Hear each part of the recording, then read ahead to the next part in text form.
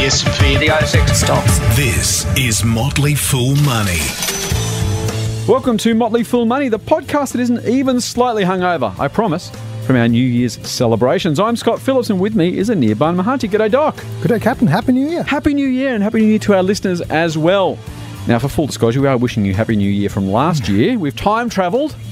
2019 is hopefully okay. Hopefully nothing horrible has happened and the markets are shut down or, something weird is going on. But in theory, from this far out, 2019 looks like it will be a pretty good start. We'll assume the first 4 days have been good. And we're coming to you on January 4 or thereabouts, depending on when this goes live on your podcast feed. But Happy New Year. We didn't want to leave you over the Christmas New Year break without some foolish goodness. Mm-hmm. And so, as always, we've only missed one podcast when I was crook, which I'm still cut up about, Doc. If I could time travel back, we would have pre-recorded or something. That's okay. I hate the fact we missed sometimes those things happen. But we have never missed a week that was under our control. I was in hospital, for those who are new, so I couldn't literally get out of the bed and record the podcast, though we did try. So we've hit every week. We do love to bring you something every single week, and other than that 1 week, we have, and we are still doing it. So Happy New Year. Doc, before we get into the program for today, any New Year's resolutions? No, I'm not. I sprung this on you, sorry, dude. I'm not a New Year's resolution kind of person. You're not a New Year's resolution kind of person? I am so, because, they're meant to be The broken. old ones are good enough?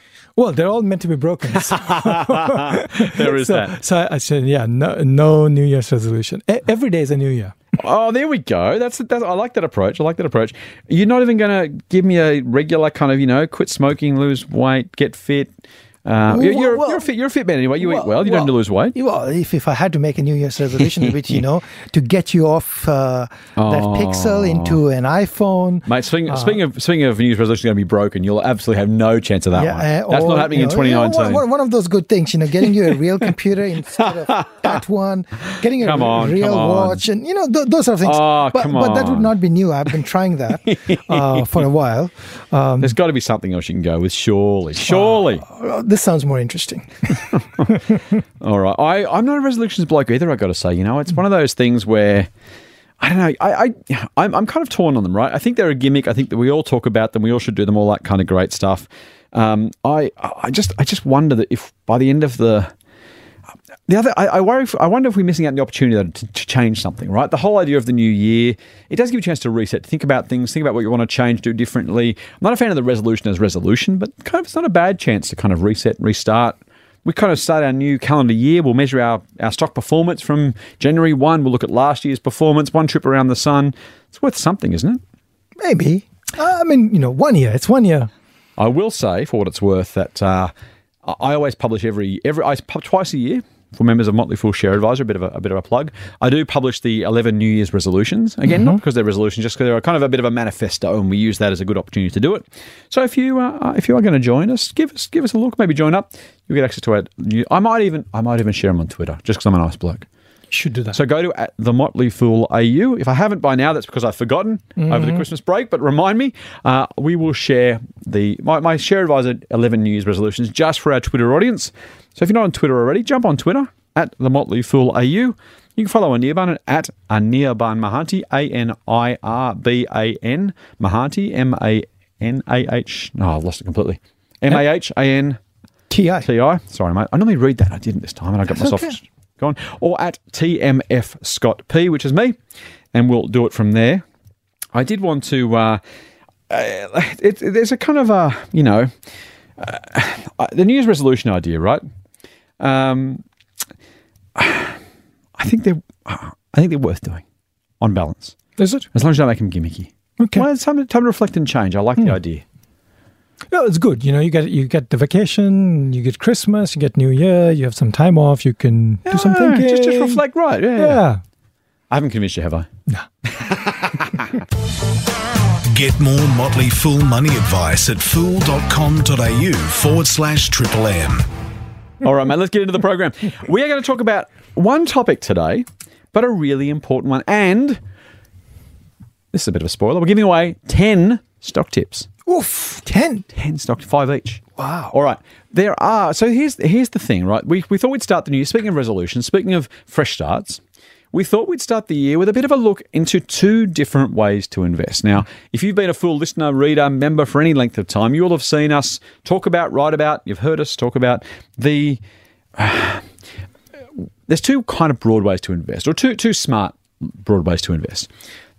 They're always long-term, of course, so that we'll assume that's taken for granted, because investing for the short term is madness and it's speculation, and don't do it because it'll cost you money.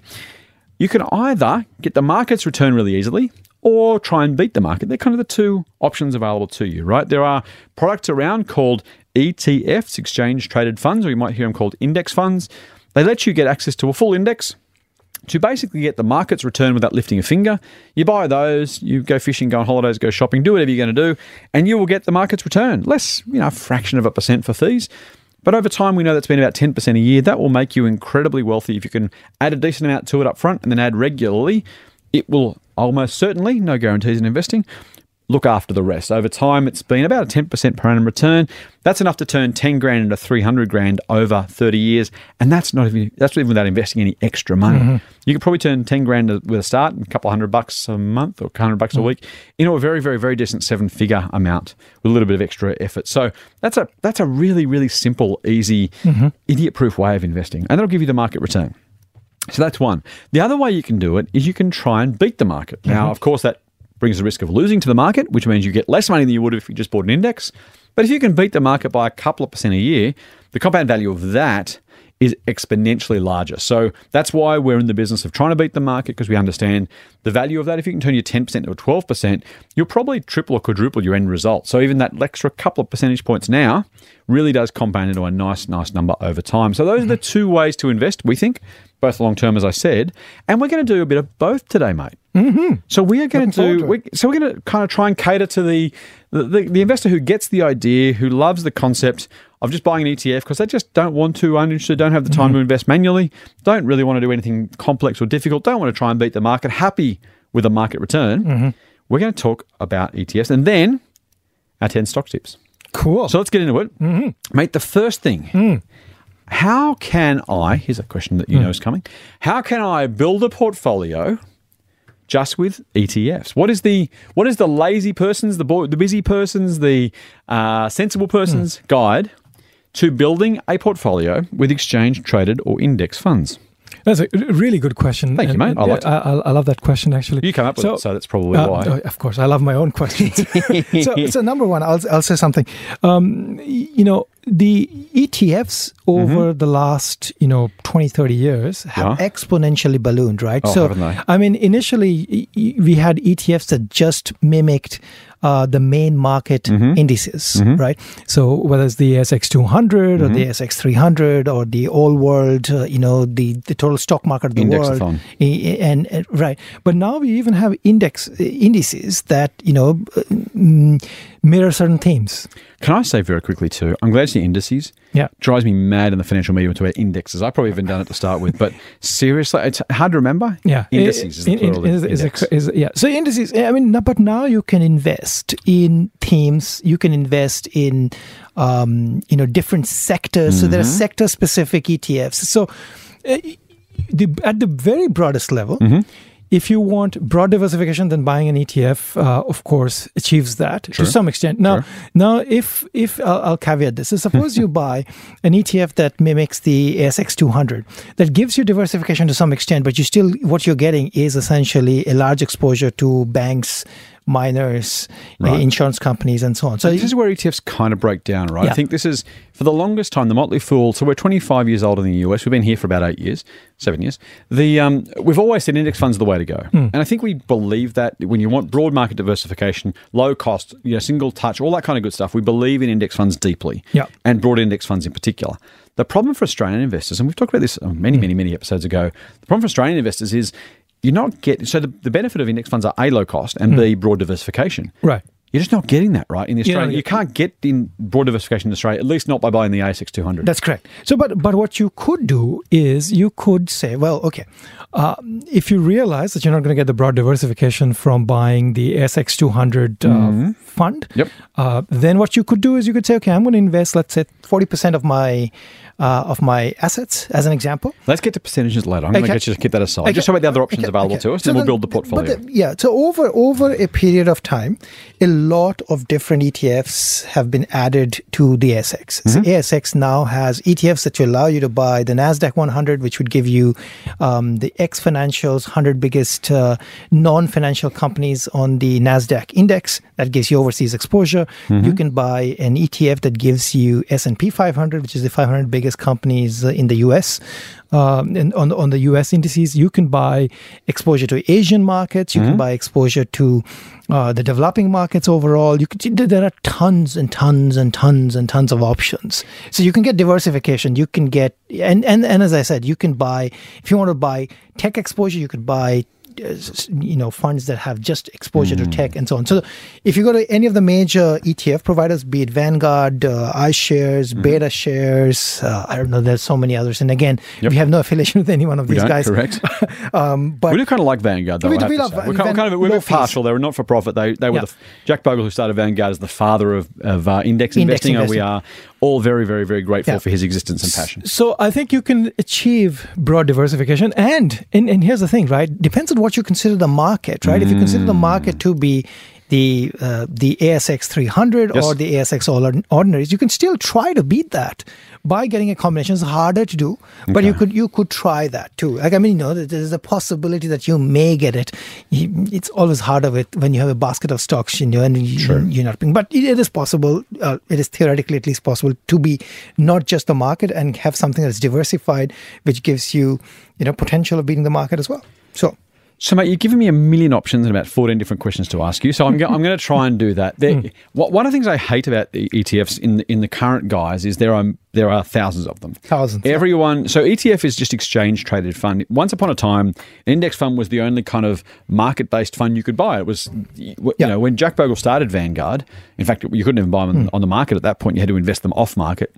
But when they first came to the market, there was a couple of ETFs, a couple of index funds you could buy on the market, on the ASX. When I say on the market, I mean just, with the stockbroker on the ASX. Really simple, really easy, upfront, whatever. Since then, there's an explosion of them. I think there's more ETFs than stocks, if I'm not mistaken, in the US in particular. I think there's 6,000 ETFs and 5,000 stocks. Something stupid. The problem, though, is there are so many. So most of the ETFs you should ignore. There are double leveraged bear ETFs, and there are gold something ETFs, and there's God knows what. So the first thing we're not saying any ETF is good, or you should go and just pick an ETF and see how you go. If you're going to do this for the purposes of avoiding stock picking, it is absolutely because we want you to buy broad ETFs that are massively diversified, that give you the market return without having to try too hard, and you can set and forget. The double leverage bear ETF is going to lose money over time, and all that. It's a debacle. So I'm not giving advice on that particular product, of course. Just generally speaking, all of those kind of active ETFs, if they call them, unless you particularly love the strategy, it's kind of almost quasi stock picking by the time you're picking an ETF on that basis. You need to really know what's going on, and you need to understand what these constituents are, which makes it hard, right?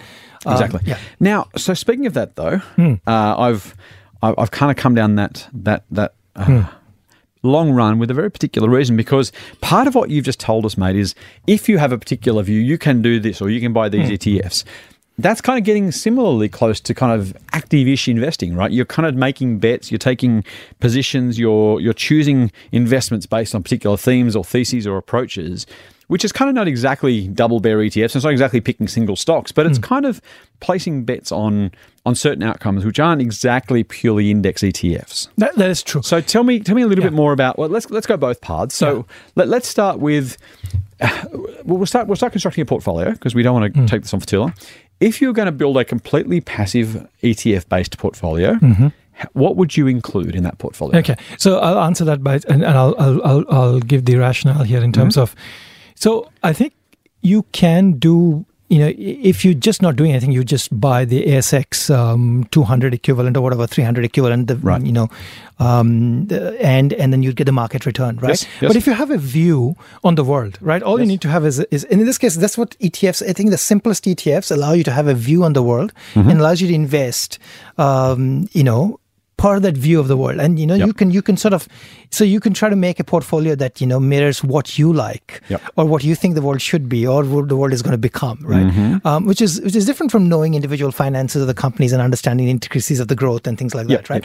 So that's a higher level take. So one of the things, if I take that view, then I would say that, so there is a ETF called like STW, ASX STW, which gives you ASX 200. Instead of that, you could go for the ETF that gives you ASX 300, which I think is VAS. VAS, correct. VAS. So I would put, maybe 30% of if I, again, this is general advice, and hypothetically speaking, I'd put 30% of the money there. What that allows you to do is it gives you access to, in small percentages, to the smaller companies on the ASX, maybe the more disruptive companies. Right. Those companies over time, if they become bigger, they become part of the index, and you get you benefit from their growth as well over time. And we see that all the time, right? New companies come into the ASX 200, then they move on, go to the ASX 100, the old guys move out, right? So you get to play with that.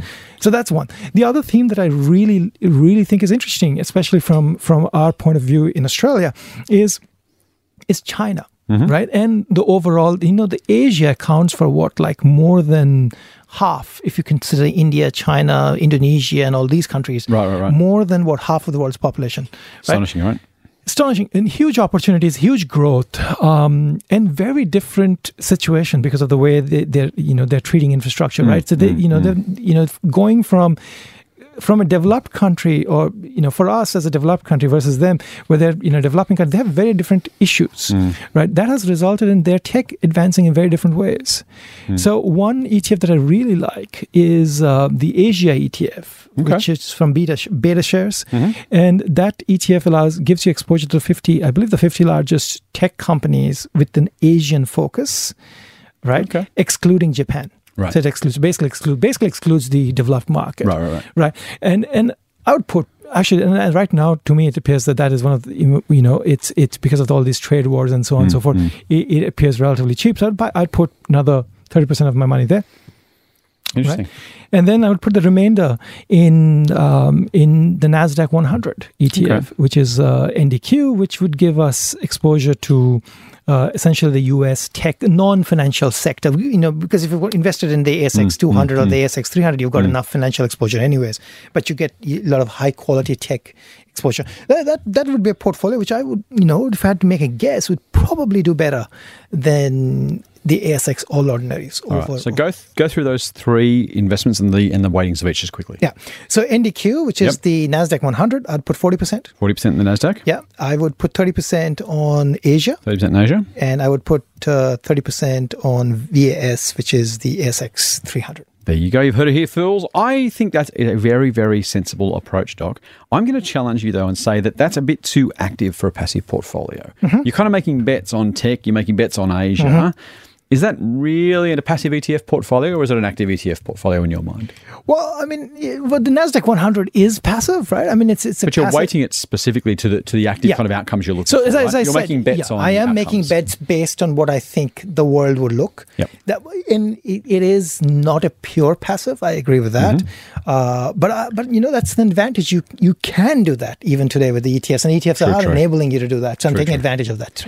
I'm going to take a slightly different tack, mate. I don't actually disagree with you. I think I've certainly recommended for my own sister that she actually has bought units in the NASDAQ ETF, so I'm certainly on board with that.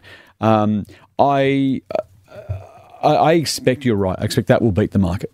I will say, though, to our listeners who are looking for something a bit more passive, if you're thinking about, well, I don't really want the volatility, I don't want the ups and downs, I don't have to bet on Asia winning or NASDAQ winning or anything else. To your point about, what are you trying to beat or what is the index? I think that's a really, really good question. If I was going to take a purely passive approach, if I was going to say to somebody, you're going to add X dollars a month to these things, just do it for the rest of your life, not worry about it. Or if, for the long term, not worry about it. I think those are very, very decent approaches.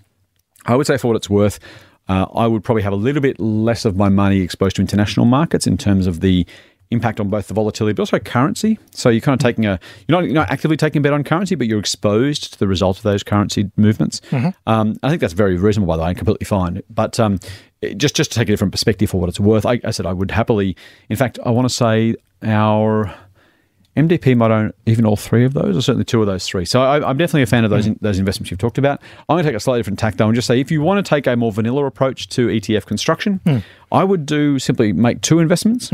And those two are the same VAS you talked about, mate, the ASX 300 that largely represents the Australian market. And I would add to that VGS. These are both ASX traded securities. VGS is the world, excluding Australia. So effectively, on one hand, you're getting Australia. The other hand, you're getting everything else. Now it's developed world only. So 50%? not developing. No, well, here's what I'm going to get to. Okay. So those are the only two investments you need to have if you want a purely passive portfolio. Now, some people say, we'll just have Australia because you're in Australian dollars. And so if you're super, super mindful of currency, that's fine.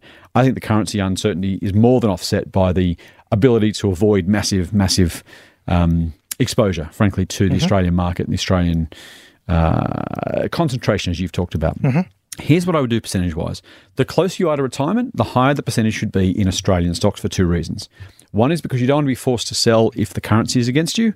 And two, you probably are in a position where you can take advantage of fully franked dividends, and you're probably looking for an income stream of sorts. So if I was going to say, and this is again, we're stock pickers, right? So I'm actually not suggesting people do this. I actually have better ideas, which I'll go through in a minute. But if you are a purely passive investor, you like the idea of doing something simple, you want to recommend it to your auntie or to your brother-in-law or something. And again, we shouldn't do that specifically to those people because you want to get some advice. We're not giving personal advice here. But broadly speaking, the closer you are to retirement, the higher the weighting I would have in the Australian portion of that, and the lower the weighting I'd have on the international portion. If you are under 40, I'd happily have 70% of that portfolio in the All World ETF. VGS is the code. I think 70% is perfectly fine. Many, many years to retirement. I expect that portfolio to do very well. And again, remember, 98% of the world's capital markets are outside Australia. So kind of technically, if you have more than 2% of your portfolio in Australian stocks, you are overweighted on an index basis to Australia. And so over the long term, I think you want to have more of your portfolio outside the country than in. By the time you get to 55, 60, you probably only want 20% of your portfolio outside Australia and the rest inside Australia, particularly, as I said, if you can take advantage of those franking credits and if you are worried about the impact of currency volatility on your portfolio. Matt, I'm going to interject. I will turn this into a little bit of a game for you. Oh, here we go. Okay. So I've picked percentages. Yes. I'm going to just assume that your percentages are 70% for VAS. So it depends what age group we're talking about here. Let's assume the 40 age group. All right. And well, I said under 40 was 70% VGS. So under 40 is 70% international, 30% Australian. Okay. So I'm going to put I'm typing in his computer here. Yeah. So I'm going to put 70% for VAS. Yeah. And no. 70% VGS. Which is the worldwide. Global, correct. Okay. And 30% for VAS, which is the Vanguard Australian ASX 300. Okay. All right, let's assume that is your portfolio. Yes. And you're going to lock that in for the next 5 years. I'm not suggesting it's going to beat yours. My suggestion was if you're going to be purely passive, that's what's going to happen. Let's have a look. Let's see what happens. Okay, we'll track it. I will track it. If I was a betting man, I'd bet on you winning. That's what I'm saying. This is not a case of which do we think is going to do better. Okay. To my mind, this was I wanted to give a different counterpoint to yours, which is if you want a purely passive portfolio that gives you broadly index returns, then that's what I would go. I just think it's going to be interesting to just see what's going to happen. It will indeed. Let's just have a look. It will indeed. I'll tweet the pictures. All right, deal. Okay. Motley Fool Money. Financial advice for real people, not trust fund hippies. Sign up for the newsletter at fool.com.au/MMM. Now, mate, we've actually talked a very long time about that. We've set it up nicely, in theory, so I'm going to pretend it's nicely, so I feel better about ourselves. We promised 10 stocks, and we can't avoid those. The 10 doesn't even include those indices. We are going to give our listeners 10 stocks, 5 each. And we're going to a little bit of a competition. To your point, you've already kind of given away some of the lead on that one. We're going to have a competition over 5 years because we're long-term investors, as we've said many, many times. But we will check in this time next year and see who's ahead, who's got bragging rights.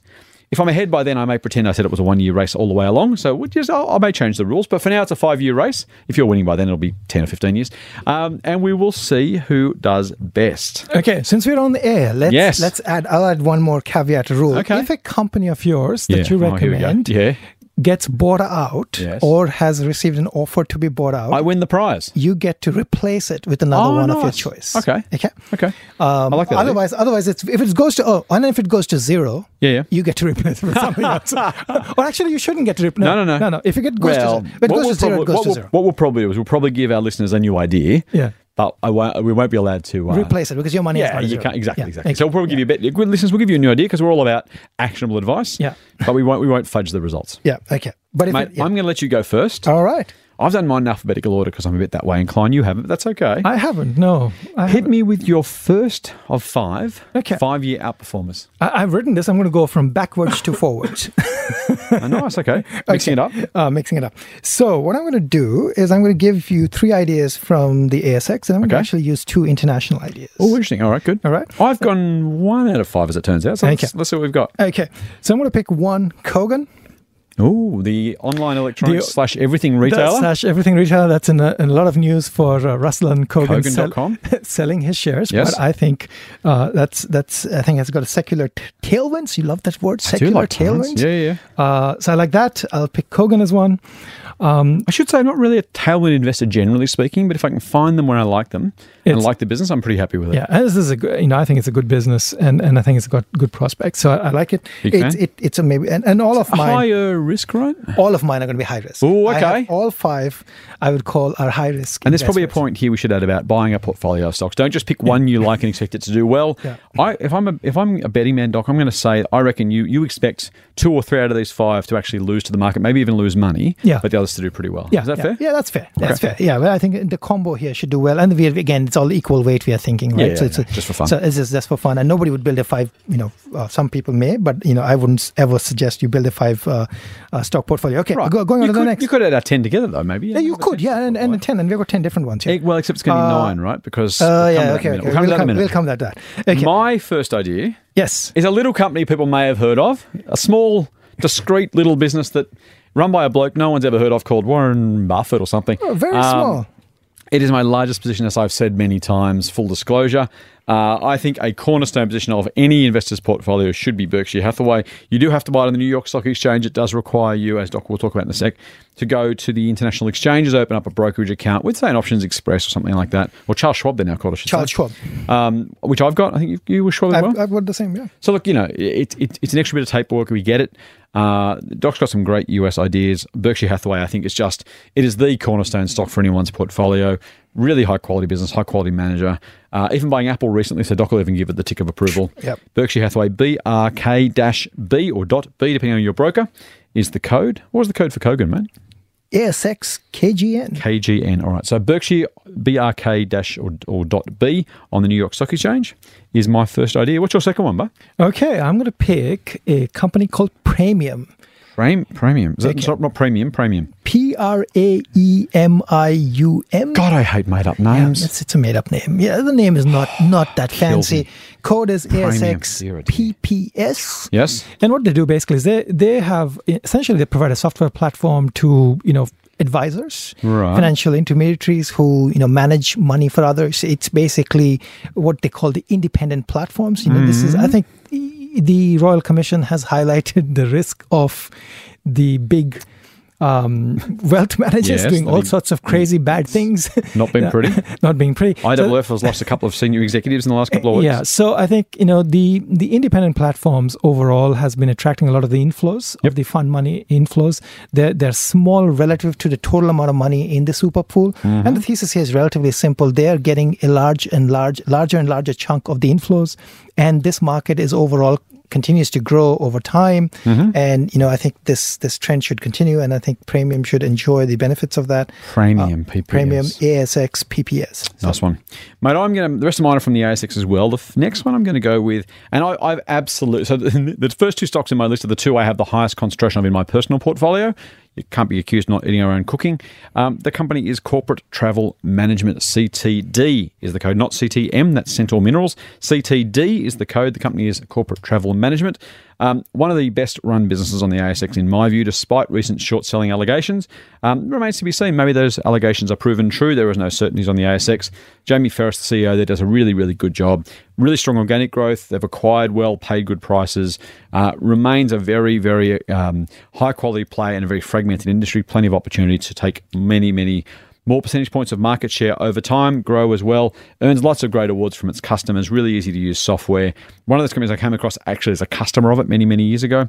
So CTM, Corporate Travel Management, or CTD, is the code as my second idea.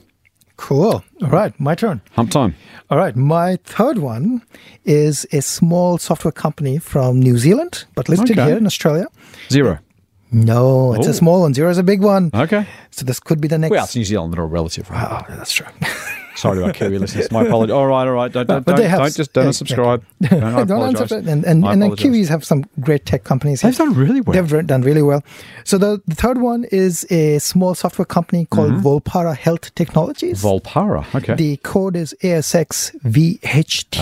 Volpara Health Technologies, VHT. And I get it. VHT. Okay. And they provide software that helps with breast cancer screening. That's pretty cool. That is pretty cool. There's some really cool tech here. I like that. They are growing very fast off a very small base, of course, in the US. So pretty much tiny, right? They are very tiny. Yeah. Yeah. Like, they, if at the end of this financial year for them, which would be sometime in March, they expect to be at a $9 million. Wow, that is small. New Zealand. Right. That's smaller. Yeah. Although not that much small. Recurring revenue, annual recurring revenue. Okay. So it's small. They would have 9% penetration at that point of the US screenning market. But I really like the technology of the company. I really like the growth. It's growing like at about 150% plus. That's pretty fast. Yep. And they've got some really cool technology, founder-led business, a lot of insider ownership. Really love this business. Again, we have recommended this multiple times at Extreme Opportunities.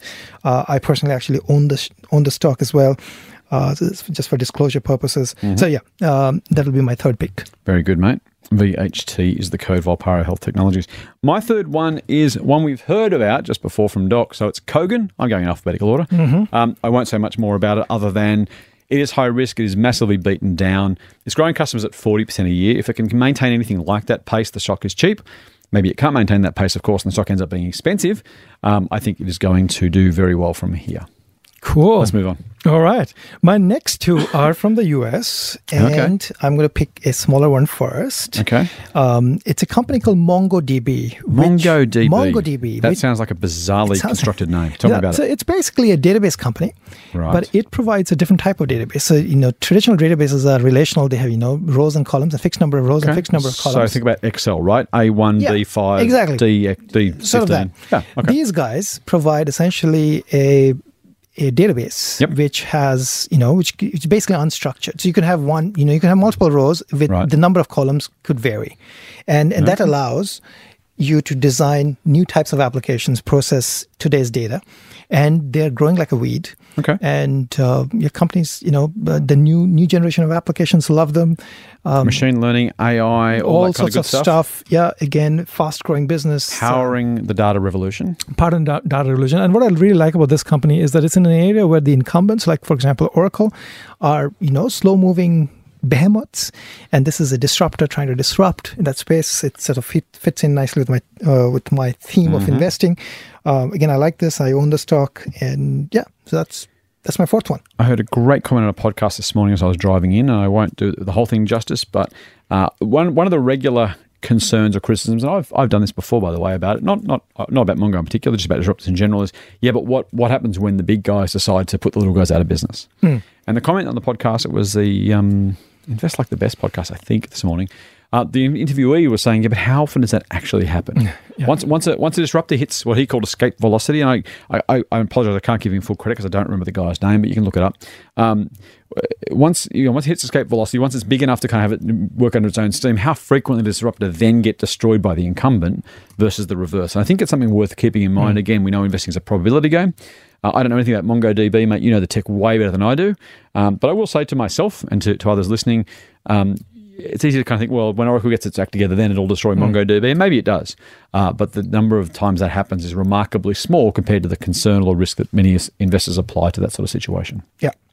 My fourth is, speaking of the US and speaking of your tech ideas before, I really do like, and I said this before, I recommended it to my sister, the NASDAQ 100 ETF. I think that tech has a long way to go in shaping our world. We talk about disruptors. The biggest tech companies aren't even disruptors anymore. They're the ones making the rules rather than breaking them. These are the Amazons, the Facebooks, the Googles, the Apples, the Netflixes, the insert company name here. These are the businesses that are truly designing the world we are living in. They are big. They are growing really fast despite that size. These are really, really impressive businesses. And I think, frankly, if you look at some of the valuations of them, they're in the teens and early 20s for the growth they're getting, the size they are, the dominance they have. I think, it's... If you don't, I own some tech directly. I own Amazon and Google, again, for full disclosure. But I think the NASDAQ ETF is just a really, really smart addition to most people's portfolios. And this one you actually can buy on the ASX. So while it's a NASDAQ ETF, NDQ is the code on the ASX. And so I think that's one you definitely want to jump into. Mate, I'm going to go back for a second because I've got to ask you, what is the code for MongoDB? Oh, right. I forgot. So it's on NASDAQ and the code is MDB. MDB, MongoDB. Okay, good. Nice one. Mate, last but not least, right? What have you got for us? Okay, so I'll say that. Drum roll. Here we go. I am going to say pick Tesla. Oh, that's a surprise. It's my, as I said, my largest. Hands up, listeners, if you were surprised by that. Largest personal holding, and I think a couple of things here. Again, it's a disruptor in this category. It is. People have been saying that the other manufacturers are going to make cars and they're going to roll over Tesla. Well, it doesn't look like it's happening. It looks like they have no clue of what they're doing. And again, it's this in the traditional thing that the disruptor disrupts and the others just watch and they don't really know how to respond. That's part of it. But I think there's another thing that people miss out. I think a couple of things. There's a lot of misinformation around Tesla's opportunity in autonomy, and I think Tesla is miles and miles ahead. It's 1.2 billion. Autonomy being self-driving. Self-driving. Right? 1.2 billion miles of data has been accumulated by Tesla thus far, and it's the only one that's all those crashes, mate. Have to have some data, surely. Yeah, exactly. All the crashes are helping it, right? But it's autopilot; it's constantly being improved. Right. That's one. The other thing you're supposed to say there aren't that many crashes, which is also true. And the second thing I think that people miss is its opportunity, which is possibly bigger, is in stationary storage.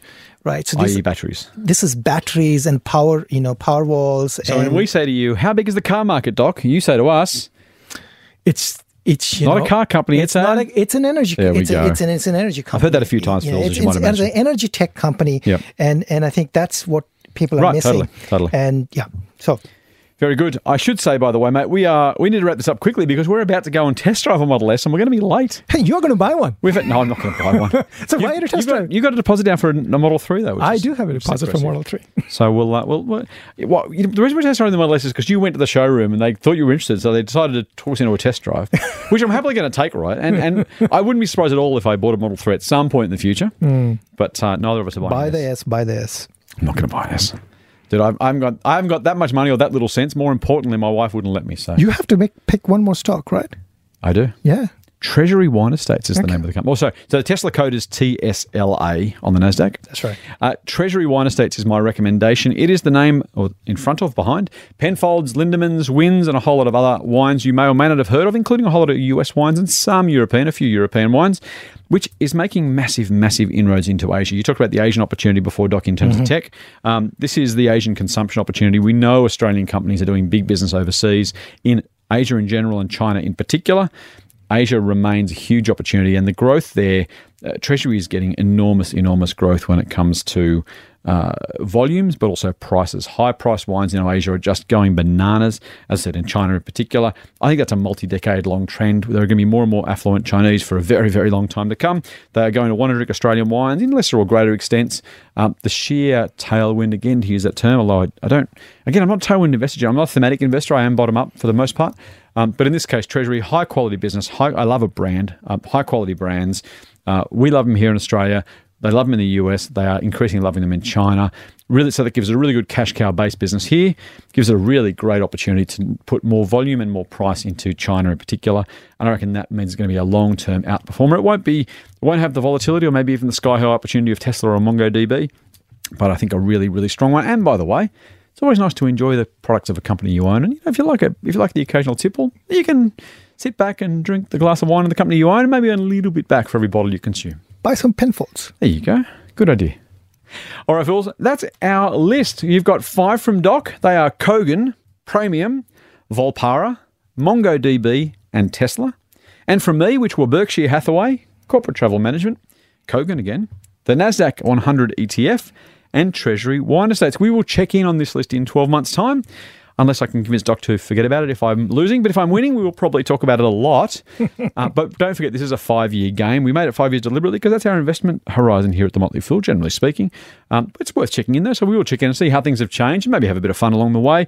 But there's our 5-year investment thesis, and we'll see just how our theses are unfolding, maybe give you a bit of commentary. Hopefully, all 10 are still going strong by then. That'll be our foremost hope. As much as I'd love to beat Doc and he'd love to beat me, we're kind of hoping we both do pretty well, because that means you're winning because you're listening to the podcast and maybe buying a stock or two from our list.